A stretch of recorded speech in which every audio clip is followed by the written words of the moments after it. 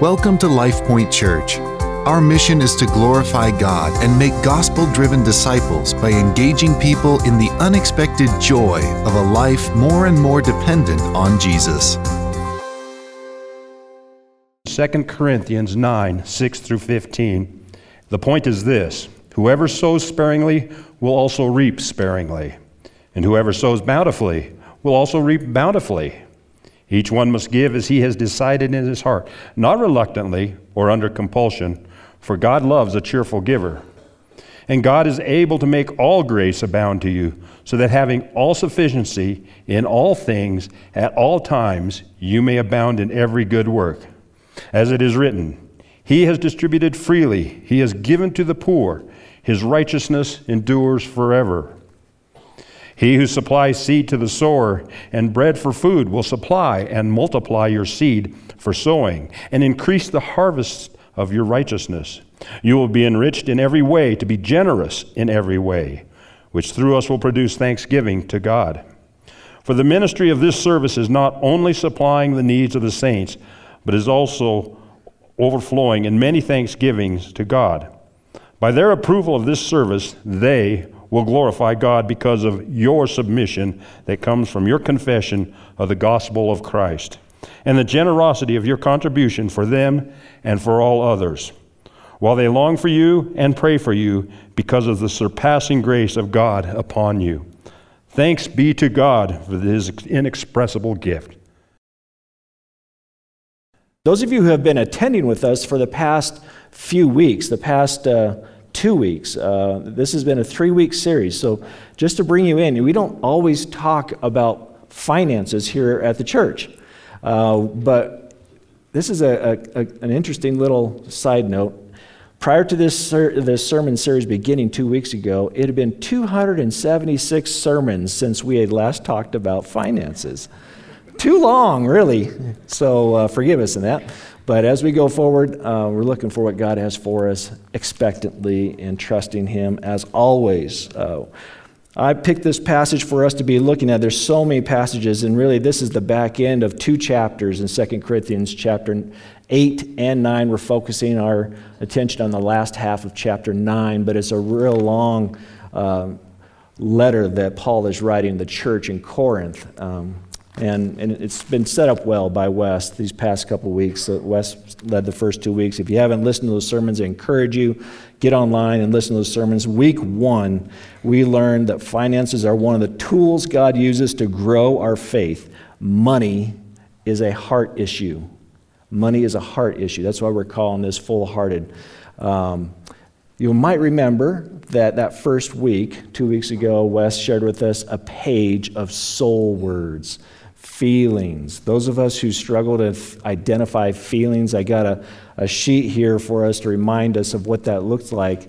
And he asked us to circle and underline and asterisk, how we're feeling about our personal finances, how we feel about giving to God, those type of things. This is my worksheet here. This is me doing the work. I had to go home later on that week and continue the process because it was good for me to process my feelings and what I feel about finances. That was a whole new take on that. And so Wes did a great job of leading us in that. Hope that you found that useful as well. And if you struggle identifying with feelings, here's your cheat sheet. You can just keep it in your back pocket for your conversation with your spouse coming, how you're feeling about things. There's some words for you. Secondly, last week we learned that generosity that grows our faith is sacrificial, it's joyful, and it's intentional. And we just want to say, many of you right here in this room, many of you at home, online, many of you participate in that week by week, month by month, year by year. You've been so faithful. We thank you. We thank you as a person who receives their income for the gospel ministry. It comes from people like you, sacrificing, giving. We say thank you, for the work that the gospel is doing in and through this church and throughout this world through your giving. It's important that you know that. And I know I speak for the rest of the staff and all the global partners we support as well. So thank you. I want to bring to your attention a budget slide. We don't often give this information out. We thought this would be a great time to give you an up-to-date awareness as to where we stand in our fiscal year of giving. We give our fiscal year is November 1 through October 31, so we're is a little bit past halfway in our fiscal year, but you can see that our current giving, we are $22,000 short of the same amount of weeks as last year. So our percent of last year's giving is at 97%. Just want to bring that to your awareness. It's important for us all to know. Numbers matter, and so we thought it would be important for you guys to know where we're currently at. We praise God that God has brought us what He has, and we know that we can, by His help, we can bring that up north of 100%. Because remember, next year's giving is based upon this year's giving. Next year's budget is based upon this year's giving. So we'll be having that annual meeting coming in the first week of November. It's going to be here before we know it. But let's don't talk about that. We're looking forward to summer. Summer's better than November. All right, so want to just bring us up to date on what Paul is talking about here in this letter, is that he is identifying that he is saying that he had talked back in 1 Corinthians 16, his first letter to the Corinthians. He talked about that he was encouraging this church as well as the church of Galatia to let's bring a gift, let's bring a blessing to the church of Jerusalem, okay? And so these churches are rallying around Paul's leadership to be encouraged to give one church to another. And so Paul is excited about this gospel proclamation, about how important it is to support the ministry of the gospel, and that the church of Jerusalem is needing it. He had referenced earlier in this chapter about the Macedonians. These are the churches up in Greece, north of Corinth, and these churches were quite impoverished. They had been heavily taxed, and their mining industry had been taken away by the Romans, and they were very impoverished, but yet they were exceedingly abundant in their giving and from what they had. They were, I would say, like a poorer church, the Macedonian churches, Thessalonica and Philippians, the Berean church. They were the Macedonians, northern Greece. And so they were giving out of their abundance, and Paul is saying they've already set the way. And now we're asking you, Church of Corinth, Acacia, we're encouraging you to be able to have your gift prepared. So they've been planning on doing this. He's been building them up all along the way, and he's been saying, now we're going to be sending 3 men to come and receive that gift, to take it to Jerusalem as his plan is. So the question here that we're really identifying is where do I give? And the scriptures are teaching this, is you give to God. You give to God. You give through the church, and you trust the elders of that church to disseminate that money. You give to gospel-proclaiming organizations. This is where you give. This is where you trust your money that God has given. It all belongs to God, and now we are giving it and asking God to bless it and multiply it as it goes for the fruit of ministry to be revealed. A marker of a mature believer is a generous giver. A marker of a mature believer is one who gives generously. We're going to go through our time that's left here with answering this question, and this: how does the gospel drive us in giving? How does the gospel drive us in giving? Here at the church, we have a mission statement that reads, we exist to glorify God by making gospel-driven disciples who engage people with the unexpected joy of a life more and more dependent on Jesus. More and more dependent on Jesus. When we say our goal is to glorify God and make gospel-driven disciples, these are disciples sitting out here that I'm talking to who are driven by the gospel. And that's what I believe that this passage is going to share with us, why we give, how we give. So we're going to look, with no further ado, we're going to go to just verse 7 and make some observations just from verse 7 alone in chapter 9. Follow along with me in your scriptures and make notes as you need. How does the gospel drive us in giving? Well, first of all, he starts off by sharing with us in verse 7. He says, each one must give as he has decided in his heart, not reluctantly or under compulsion, for God loves a cheerful giver. What we learn from here, the first observation is he doesn't tell us how much to give. He doesn't tell the Corinthians how much to give. how much each person should give, how much the church should give. He doesn't share that information. And recently, in one of my membership classes, I had received a great question of someone asking, learning to know more about our church, and they asked a question, do you as a leadership meet with us to determine how much we're supposed to give? And I said, good question. The answer is no. No, we don't do that. As you'll see, is be consistent with the teaching that we have here this morning, is that this is between you and God. You and God. Between me and God. And like Wes shared with you, some of you may not know how pastors do this, but we tithe as well. We give to the church as well. As a leadership, we believe in that. And so we try to be generous as much as we possibly can. By God's grace, we're able to do that. So how does the gospel drive us into giving? He doesn't tell us about how much to give, but people ask me all the time, how much should I start off by giving? New believers say, what should I give? And I say it's always between you and the Lord, but it's a good footprint to begin to consider giving joyfully is with a tithe, with the 10%. Now, I've been in pre-marriage counseling situations where I have this young couple sit in front of me, and we go through all of the things. We go through marriage expectations. We go through communication. We talk about spiritual beliefs. We go over 11 different assessments, and one of those is budget. One of those is financial expectations. And it's really helpful for this young couple to come and be able to start talking about what they expect to happen financially. So the two become one. And they start sharing a checkbook. And they start making shared financial decisions.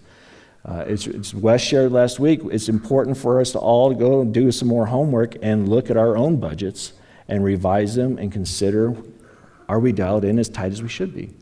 So for young couples, it's not uncommon that I'll find that this couple is upside down in their debt to income. And they're looking at, we want to give to the church. We want to give to the church. And a lot of it's going towards eliminating debt or just staying level with debt. I want to tell you that if you are in that situation and you're kind of in over your ears on debt, I would love to visit with you. I've got some of our elders who teach financial classes.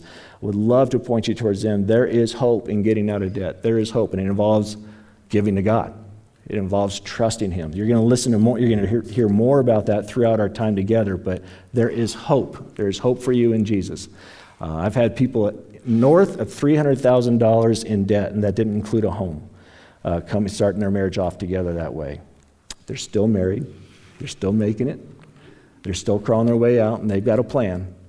But God's going to be glorified through the whole time. Okay? So there's hope for you. So if you're looking for a place to start, I say start with the tithe. Start with the 10%.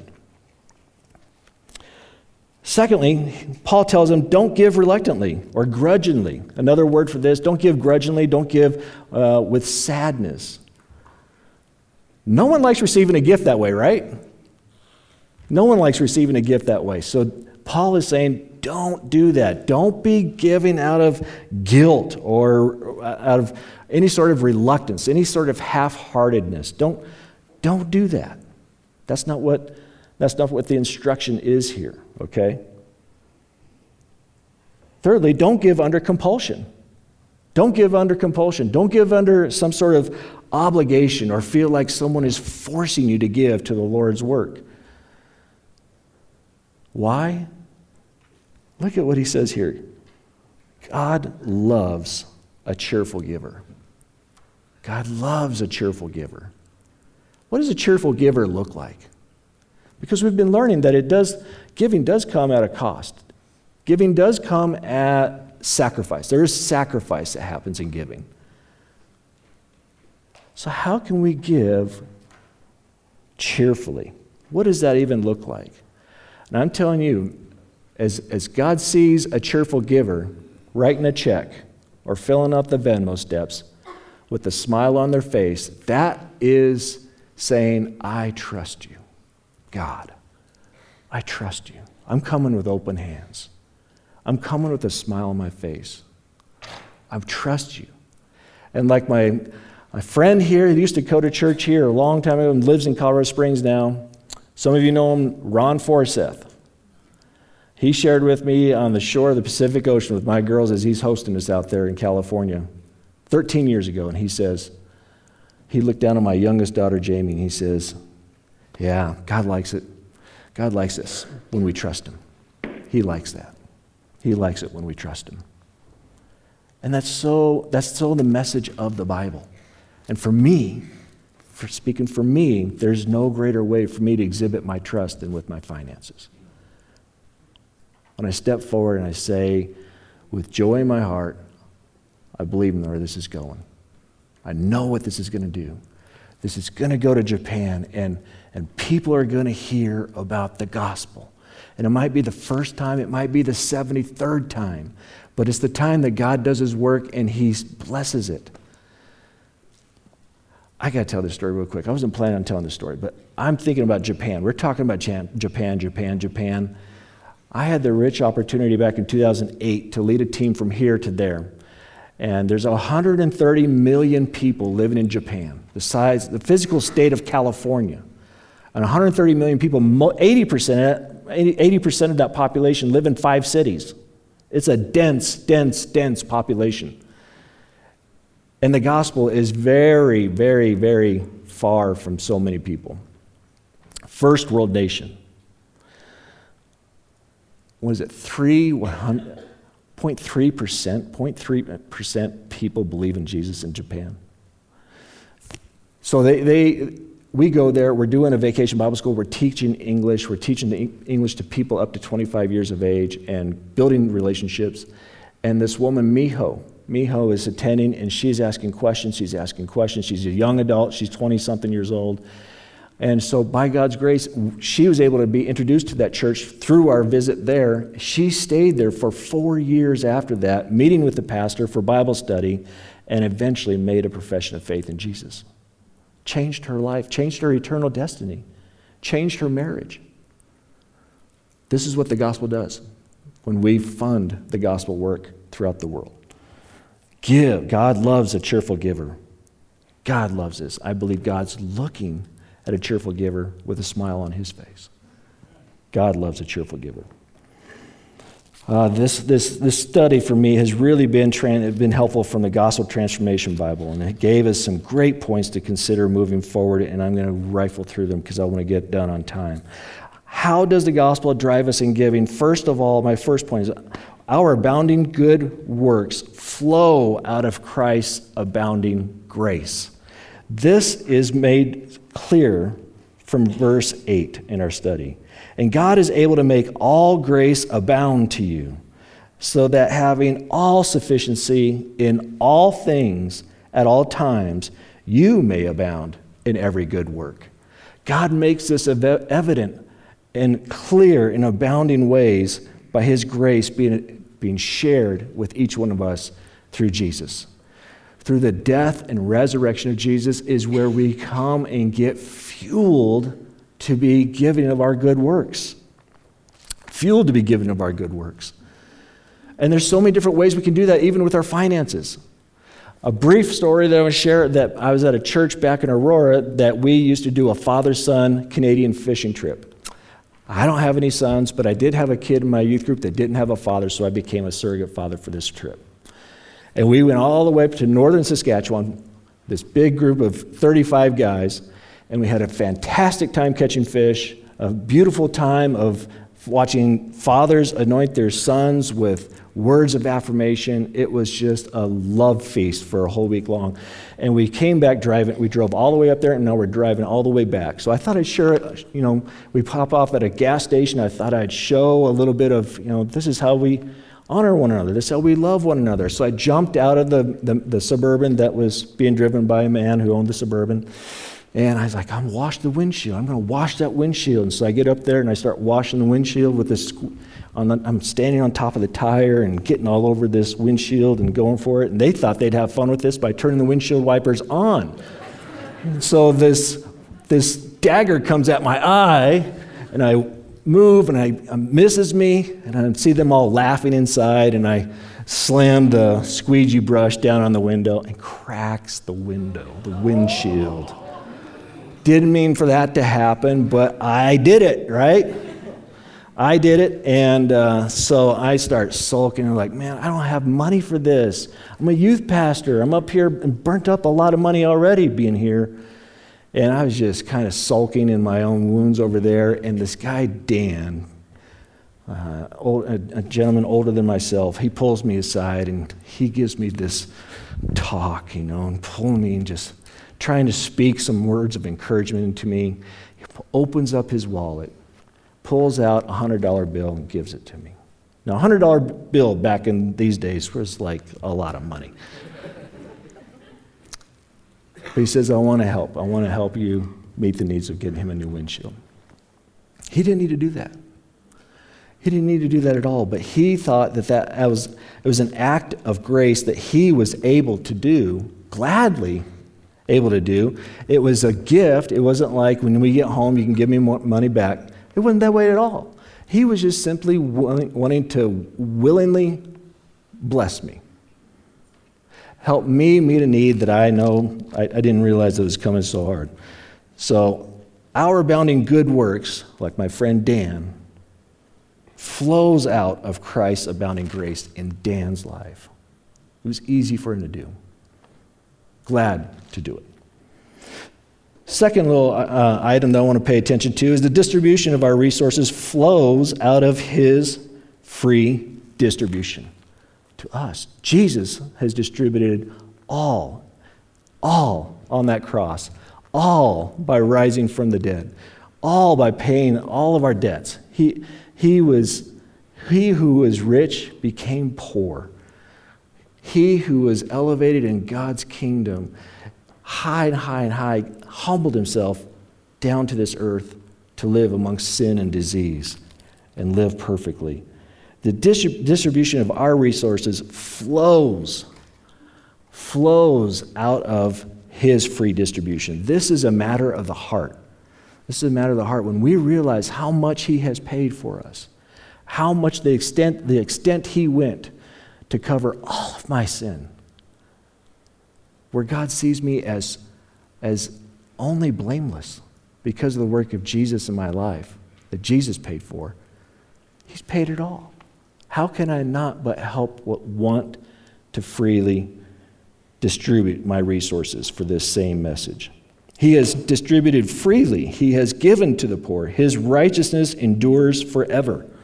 And Paul got this from Psalm 112:9 is what he's referencing. If some of you are going through hard times and hard challenges, that debt could be rising and you didn't ask for it. It could be medical costs. It could be a surprise water heater blowout. It could be anything. Really, if you've been around any time, you realize that hardship finds your way and you didn't ask for it. Financial hardship finds its way. And this happened to us early in our life as youth pastor and young man, young wife, learning how to do our expenses together, and something went south, something went wrong, and we were in the middle of trying to crawl our way out of student loan debt, and something went wrong, and Rhonda starts having a conversation with her mom on the phone. Starts talking about how, man, it's not going well financially. And they're talking back and forth, and then her mother, through some great wisdom, says, well, have you considered increasing your tithe?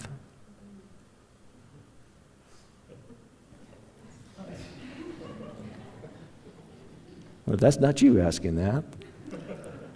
That's the Lord asking that. But when Rhonda repeated this to me, I was kind of like, well, was she not listening to you? Not that we were looking for a handout, but we're just looking for some support, and we got some wonderful support. So we take this consideration, and we're thinking, like, he is freely distributed to us. Not only do we want to continue giving, but in faith, and I don't think we did it perfectly. I can't remember. It's a long time ago.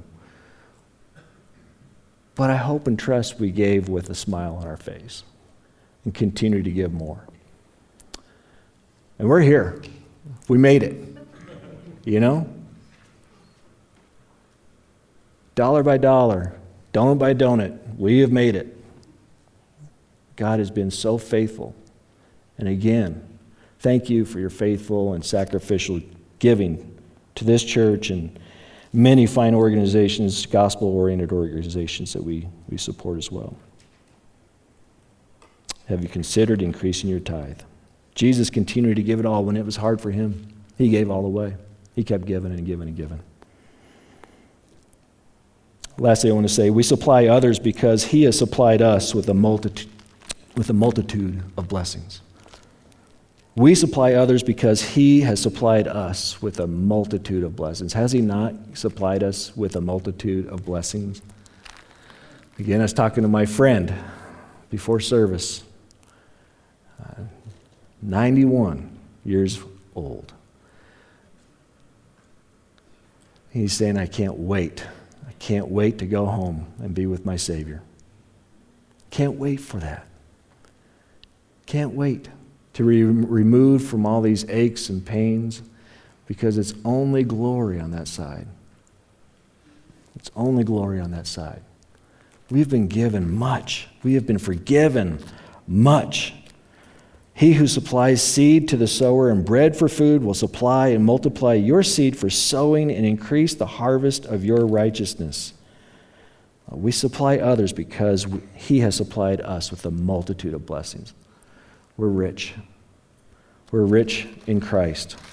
We're rich. Even across this world, we are considered wealthy.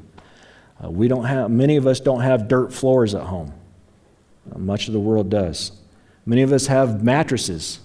Much of the world doesn't have that. I look forward to a day that we can continue growing and growing more in being faithful, generous, sacrificial givers. To where we can see, as we've been seeing lately, we've been seeing baptism after baptism and people trusting Jesus for the hope of their salvation for eternity. We can see more and more of that and happening throughout the world through the effort of our global partners, seeing more and more of that. Vacation Bible School, I'm going to be serving. I want you to come join me. Vacation Bible School is coming soon. I want to see there be an opportunity for children to receive Jesus Christ early on in life to help them move forward and walking in the joy of Jesus. I'm praying that this will be happening as we grow in our generosity. So how does the gospel drive us in giving? How does that happen? How does the gospel drive us? And I think obediently giving is an attempt to express our gratitude for the inexpressible gift of Christ Jesus. The last verse in this section, verse 15, talks about the inexpressible gift. Paul writes it, "Thanks be to God for his inexpressible gift." And that word inexpressible is not found anywhere else in the Greek. It's like Paul made it up on the spot. It's like inexpressible, and it caught wind, and people started using it outside of the biblical text, but that's the one time it's used in all the Scripture, inexpressible gift. And that's who Jesus is. And what he's done on the cross and rose from the dead, we want to see that we can be obedient in our giving. And just is a way, an attempt to express our gratitude for what Jesus has done for us. I think as we look over this past series we've gone through these 3 weeks, God's promise is that he will use his people and their resources as instruments of his grace for the salvation of others. This is his plan. He wants to use you. He wants to use your resources to use people to reach other people, all people. And isn't it interesting that Paul is using this church in Corinth, that's a Gentile church, and another Gentile church is up in Macedonia, the Thessalonica and Philippi, these Macedonian churches, all these are reaching back to Jerusalem, full of Jewish believers in Jesus. I love how that is just sending healing mercies through the financial giving of these churches. That the gospel is for everyone and to be cherished for everyone. It's because of this truth that I stand to you before you today. That 2 young men back in 1988 were sent from Miami of Ohio and UCLA to come to summer project here with an organization called Crew today. And they were coming here to be raised up in discipleship, and they shared the gospel with me, and I received the gospel that night. Who knows how many times I'd heard it before that night, but that's the night And because those two men were sent out by people to come to Fort Collins, they probably raised money, and people gave $20 checks for each one of them to go. And they got a whole bunch of those $20 checks for them to come here and share the gospel with me and change my life at age 18 years of age. So this is an opportunity to grow in being sacrificial, generous, cheerful. Be a cheerful giver. A cheerful giver isn't clutching on to that. It's laying it with a smile on the face that's trusting. This isn't trusting God, trying to get a whole bunch of faith. This is trusting. This is trusting. That's where He wants us. He wants us to be a trusting group of people. Trust a big God. Trust Him. So I want to encourage you to take a step. I've got some steps for you to take maybe one of these steps. Each one of you is different. Each one of you is responding to God in a different way. So I want you to take a step. Some of you, it's to take a step from tipping to tithing. To move from tipping to tithing. And that will cost you. But at the cost is an opportunity to trust with a smile on your face. Consistency, to move to a step of consistency. Maybe some of you haven't set up your online giving. Many of you have, and we thank you for that. I think that was a great tool to help move us through the past 3 years of challenges within our world. Online giving is really important. And you can get some more information, all the information you need right there on our give page at sharethelife.org. 3 different intentional prayers. The first one being, consider giving faithfully. Thank you for those of you who are giving faithfully and generously, and to consider even maybe giving more. Second prayer movement, intentional prayer as an act of worship. Give to God. This is something that I was personally convicted of. Too often with our automatic payments going to the church, our automatic giving going to the church, if it's not incorporated with an act of worship, of prayerfully giving it, it can start to feel like it's a bill. Make it an act of worship. Find a way in your rhythms of giving to give, and give cheerfully. Lastly, give a one-time gift in addition to your regular giving. Consider giving a one-time gift. And pray. Pray that God would multiply it. I want to move us into a time of guided prayer. As has been mentioned earlier in our service this morning, about our year-long focus is bold prayers, praying boldly. And I just want to lead us into a time of guided prayer where we can be doing that together and lifting up our church together. Just 3 different movements I want to move us through and give you times of silence to be praying boldly with me, alongside me, as we go to God in prayer now. So would you please pray with me?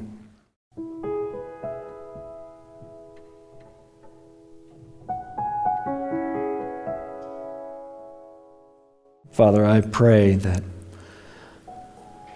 people who have yet to enter into the joyful, trusting relationship of giving finances to you, I pray that they would begin today. Trusting you. Trusting you that advancing the gospel is something wonderful to participate with. So in a moment of silence, I just want to give you opportunity to pray at your seats.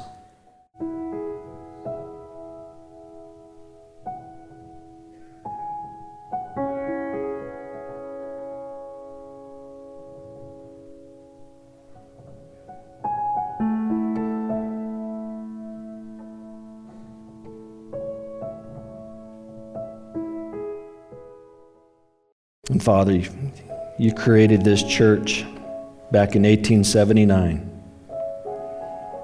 in a new town called Fort Collins. Many men and women have gone before us and sacrificed. And through the years, brought our church from downtown out to where we sit now, and Even as recent as 2008, where we added on to our building where we really needed to add on early childhood ministries and hospitality ministries and fellowship opportunities. You provided. You provided financing and funding for us. We praise you for that. But we believe it's served its time, and it's time to pay the debt, or eliminate the debt, retire the debt. So folks, will you join me in praying that God would do a mighty thing? Let's pray together.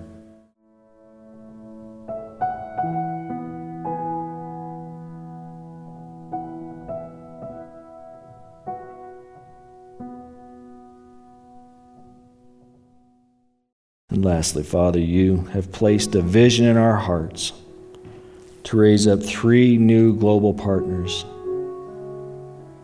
to reach 3 unreached countries. You've put a vision in our hearts for each of us in this room to faithfully share the gospel with 2 of our neighbors. And lastly, you put on our hearts a vision to transform 1 neighborhood, all this by 2026. Will you provide, God, all that we need to be faithful to the vision you gave us? And you do it in a way that gives you glory. Only you can be glorified.